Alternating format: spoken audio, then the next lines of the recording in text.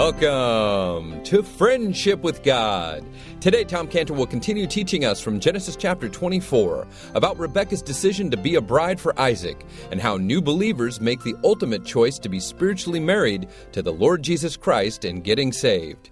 Now, before we begin with our Bible teacher, Tom Cantor, here on Friendship with God, we'd like to encourage you to consider making a contribution to this radio program. 100% of it will go towards keeping this Bible teaching radio program on the air in your city. We don't have any cost towards administrations, and it's 100% tax deductible. It will also have a matching donation that goes towards Israel Restoration Ministries and our Jewish evangelism outreach that reaches over 1.5 million lost Jewish people a year with the gospel, as well as many Gentiles.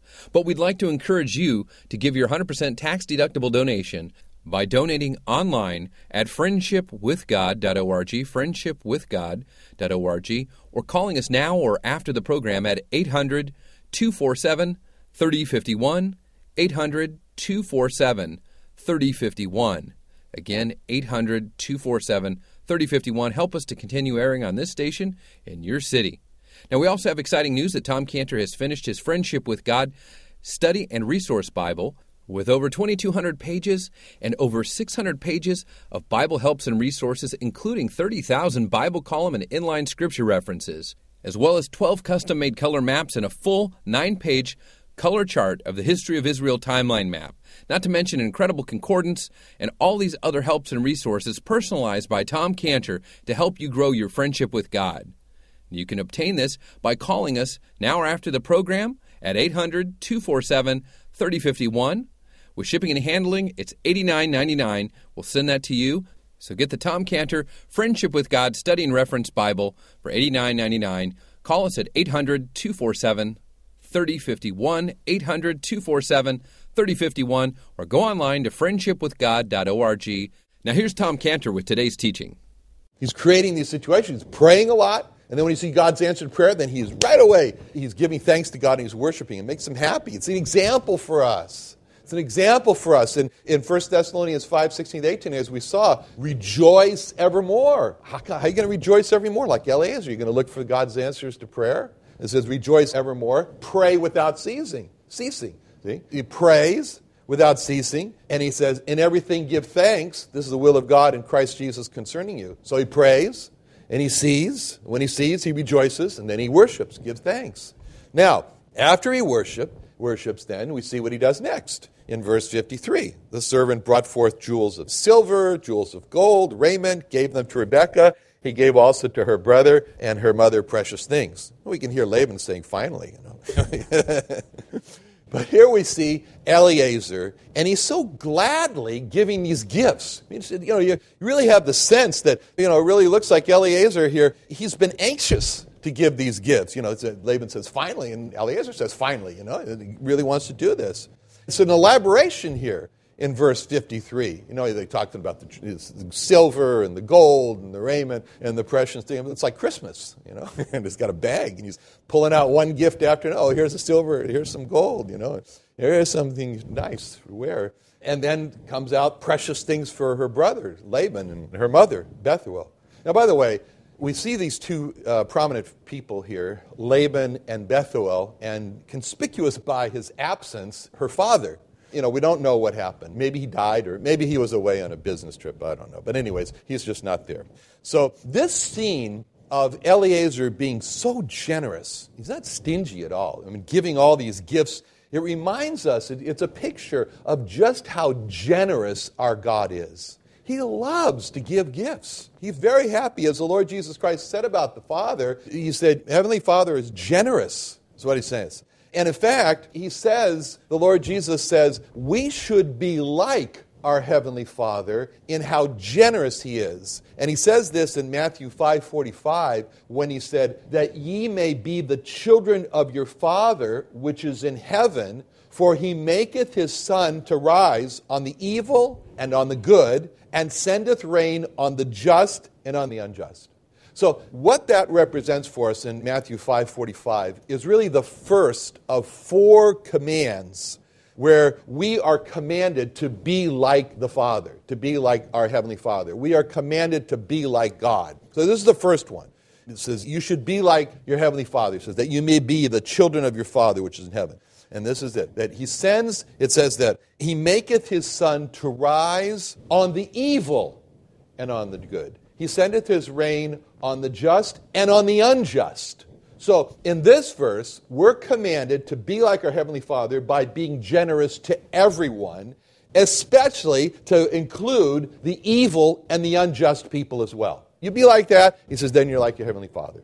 That's the first command of how we are to be like our Heavenly Father. The second command of how we're to be like our Heavenly Father is found in Luke 6:35 through 36. Luke 6:35 through 36, where he said, but love ye your enemies.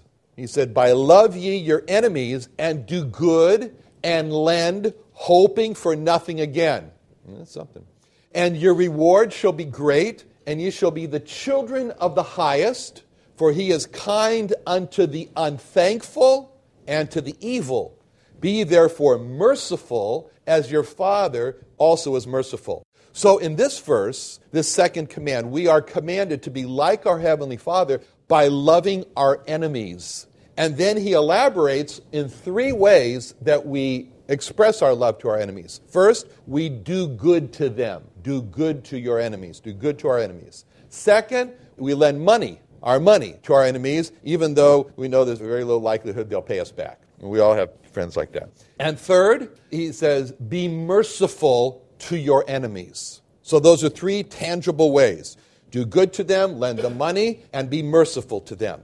And that's all encompassed in that second command of how we are like to be like our Heavenly Father. The third command of how we are to be like our Heavenly Father is found in Ephesians 4:32, which is the last verse in the chapter 4, and then it carries through to the next verse, which is Ephesians 5:1. So it's Ephesians 4:32 through Ephesians 5:1, where it says, and be ye kind one to another, tender-hearted, forgiving one another, even as God for Christ's sake hath forgiven you. Be ye therefore followers of God as dear children. See, in this verse, we're commanded to be like our Heavenly Father by treating believers well.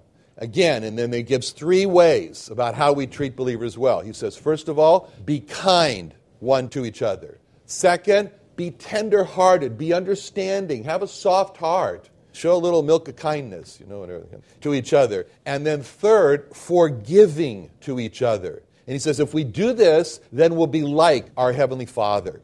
The picture that we see here of Eliezer showering these gifts on Rebekah and her family, that's a picture of how God showers his gifts on us. And when we read in verse 53 about, it says this word, the precious things. He gives precious things. That's the Hebrew word migdana, and it comes from the same root as meged. And Moses wrote about these precious things in Deuteronomy 33. And in this chapter, Deuteronomy 33, Moses knows that he's going to soon die. He knows that he's about to check out of this earth.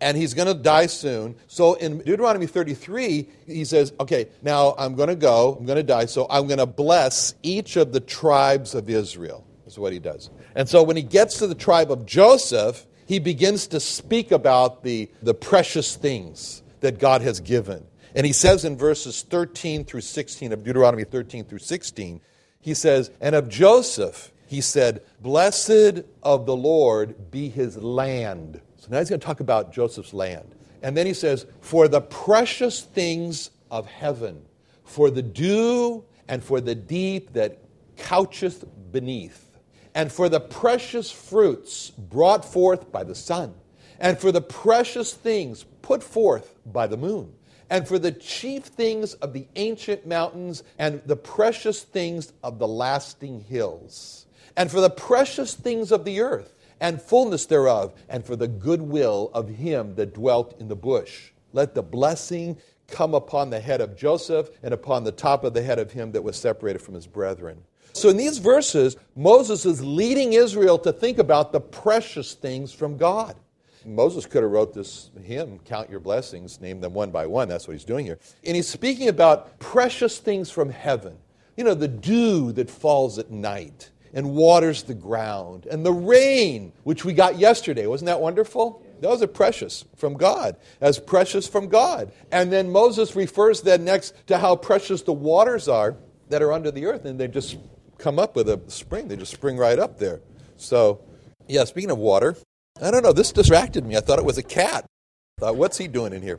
And then he refers to the precious things the sun brings forth, like the fruit on the trees and the vegetables and the grass that the cattle eat. So much grass in Africa, And then Moses refers to the precious things that the moon brings forth. The moon. I remember one time I was traveling with my friend Avi in Israel, and we were driving to Caesarea, and we stopped, and there was this field, and he pointed out to me this flower. I'd never seen a flower like this. He said it's closed during the daytime, and then the moonlight makes it open. That's precious. Moses refers to these precious things, then the hills like the gold and the silver. And with these thoughts of the precious things that God has given, then Moses then turns and says, now that you're thinking about that, why does God give all those precious things? Because he has goodwill to us. And then I want you to think about that's the goodwill of him that dwelt in the bush, the burning bush. So the message that came out of the burning bush was that Moses, I want to save Israel from extinction. From extermination here. Dying Jewish people in Egypt. I've come down. And that was the goodwill of him that dwelt in the bush. Why was God in the bush? Because the bush is where Moses was. Moses was by these bushes. So he wanted to save Israel through Moses, so he came and dwelt in the bush. Why did God become a man in the Lord Jesus Christ? Because that's where man is. Man is with man. That's a profound statement, I know. And so he wanted to come where man was. So like we said in John 1:14, the Word was made flesh, dwelt among us. We beheld his glory. So just as God came into the bush, God came into flesh to reach man.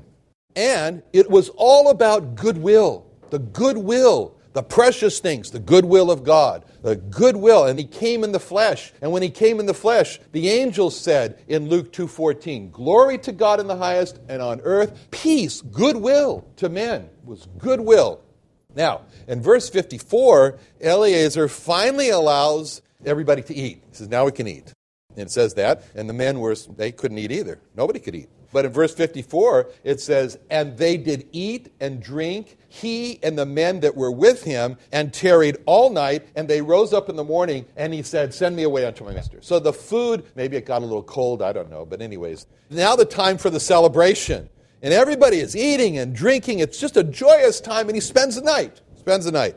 So now we can see, when we come to the next verse here, that the party and this good time, it didn't cause Eliezer and his men to say, well, let's just sleep in. We had a lot of partying last night, let's just sleep in. No. It says, in the morning, the point is made. In the morning. They rose up in the morning, and he said, send me away unto my master. So we see here Eliezer, he's very focused on the fact that his job is not over until he delivers the bride to Isaac.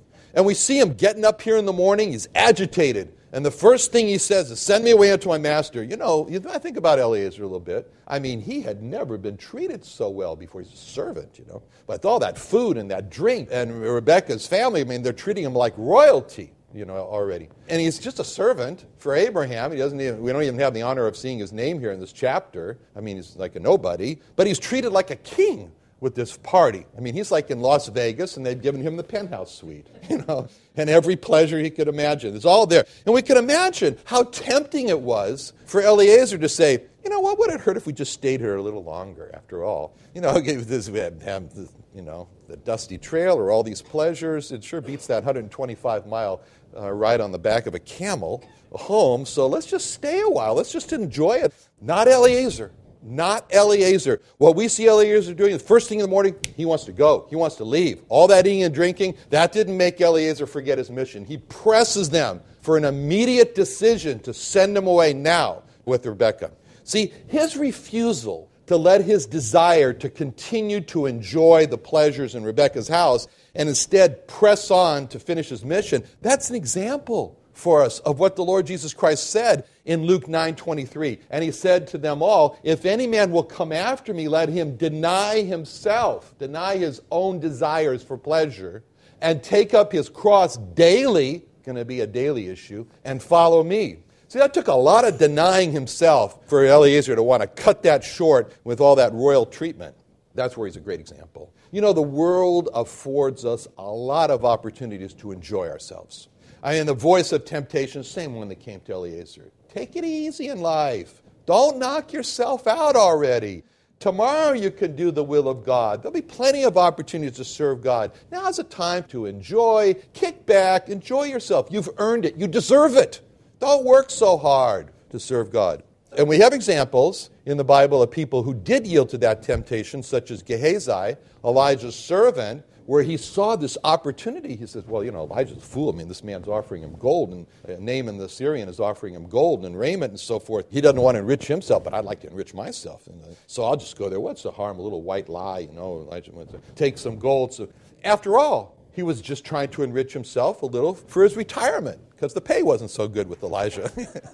When he returned to Elijah's house, Elijah said to him in 2 Kings 5:26, he said unto him, went not my heart with thee when the man turned again from his chariot to meet thee? Is it a time to receive money and to receive garments and olive yards and vineyards and sheep and oxen and men servants and maid servants?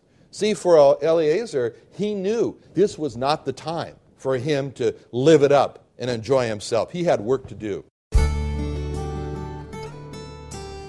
We'll return with our Bible teacher, Tom Cantor, on Friendship with God in just a moment. We'd like to encourage you to sign up for Tom Cantor's daily devotional verse.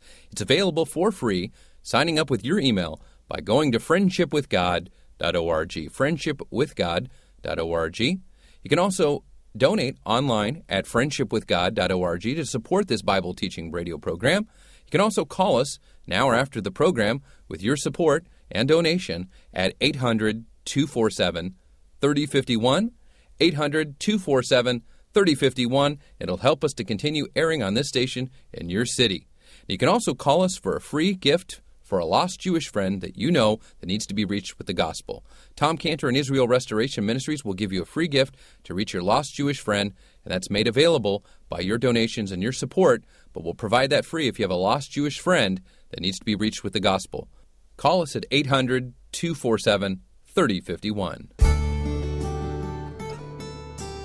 And likewise for us, this is not the time for us down here on earth to say, I can't wait till I get to retirement. I'm going to enjoy myself finally. We have work to do as long as we're here on earth. When our work is done and the roll is called up yonder, that'll be the time. So Eliezer, he asked them to say, send me away. And they respond in verse 55. And her brother and her mother said, let the damsel abide with us a few days, and at the least 10. After that she shall go. Now, notice how they respond here. They respond with this kind of this indefiniteness of exactly how long she'll stay. A few days. Usually a few days means 3. A couple is 2, and a few is 3, right? Notice what they said. They said, let the damsel abide here with a few days, at the least 10. So now there's a redefinition of what few means. It's at least 10.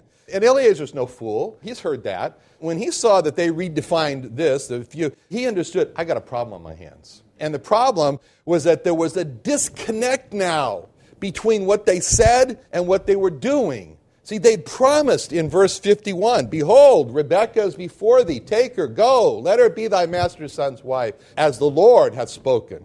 But now in verse 55, they're not letting her go. They're not letting her be taken. They're not letting her be taken as Isaac's wife, as the Lord hath spoken.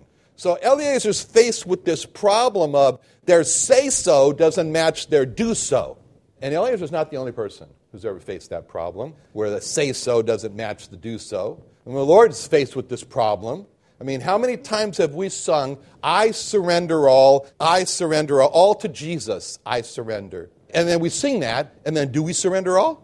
Or we say, oh, Jesus, I have promised to serve thee till the end. And does our life look like that? Of service to God to the end. My life, my all, I give to thee, thou Lamb of God who died for me. I'll live for him who died for me. And then the question is, have we given our lives to the Lamb of God who died for us? So just as Eliezer hears their commitment to send Rebekah away in verse 51, so God hears our commitments to surrender all to him, serve him to the end, give him our life, our love, and live for him forever. And just as Eliezer saw that when it came time to send Rebekah, there was this refusal to send her, and it was couched in this indefinite delay. A few days, at the least 10. After that, she'll go. And so we have the same refusal of the surrender, the serve, the give, the live, and it's couched in the form of later, after I've done this, after I've accomplished that, then. See, just like Eliezer, the Lord Jesus Christ was faced with this refusal couched in this form of an indefinite delay. He saw whenever he heard these words, let me first go and he heard that in Luke 9:57 through 62, where it says, and it came to pass that as they went in the way, a certain man said unto him, Lord, I will follow thee whithersoever thou goest. And Jesus said unto him, the foxes have holes, the birds of the air have nests, but the Son of Man hath not where to lay his head. And he said unto another, follow me. And he said, Lord, suffer me first to go and bury my father. Well, it seems like, why would that request be turned out? Bury your father. I mean, how many times do you have to bury your father? Just once.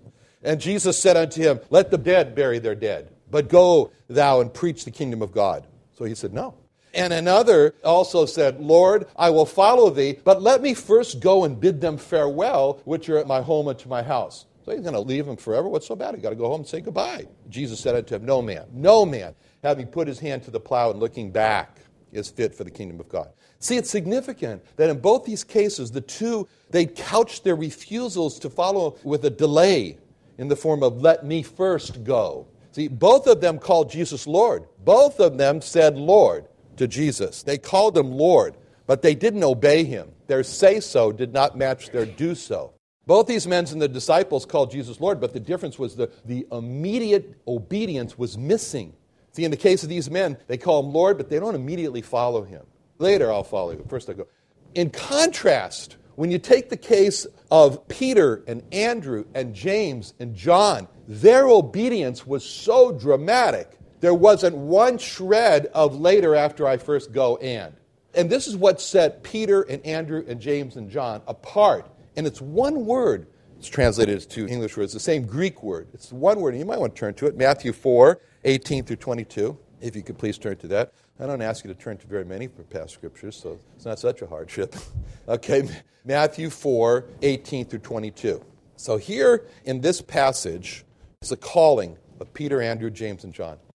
And it says in Matthew 4:18, Jesus walking by the Sea of Galilee saw two brethren, Simon called Peter and Andrew his brother, casting a net into the sea. And they were fishers. And he saith unto them, follow me, and I will make you fishers of men. And they straightway left their nets and followed him. And going on from thence, he saw other two brethren, James the son of Zebedee and John his brother, in a ship with Zebedee their father, mending their nets. And he called them, and they immediately left the ship and their father and followed him. Now just think about this. I mean, think about what happened here. I mean, one day, the Lord Jesus is walking on the seashore of Galilee, and he sees two brothers, Peter and Andrew, and they're working together, the two brothers. They're casting their net into the sea.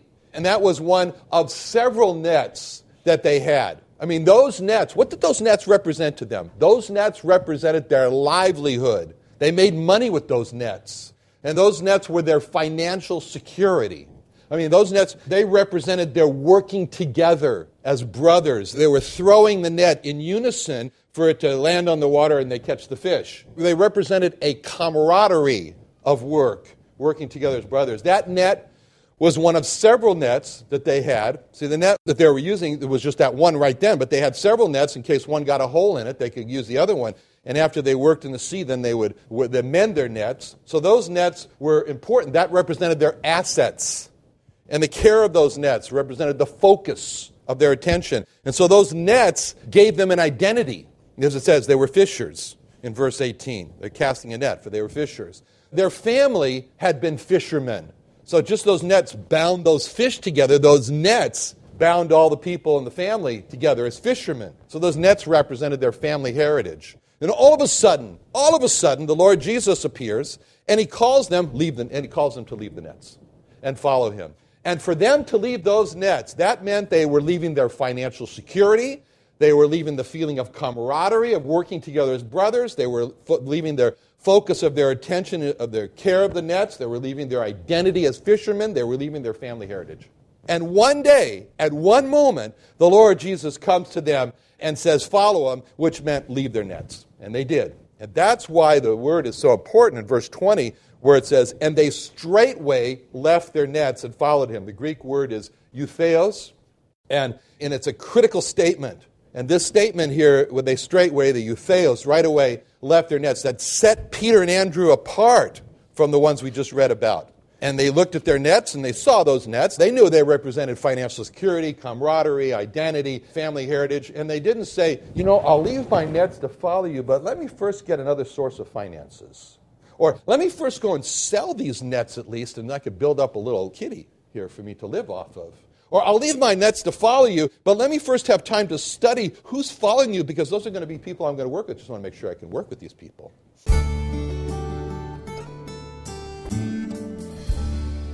Thank you for listening to our Bible teacher Tom Cantor and the Friendship with God radio program.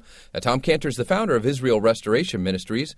And if you'd like to work for Tom Cantor and Israel Restoration Ministries, building relationships and discipling God's lost nation of Jewish people, we want to find people who want to be missionaries to Jewish people, full-time, part-time, and even volunteers. If you're interested, call us for more information or to support Jewish evangelism with your donation. 800-247-3051, 800-247-3051, 800-247-3051.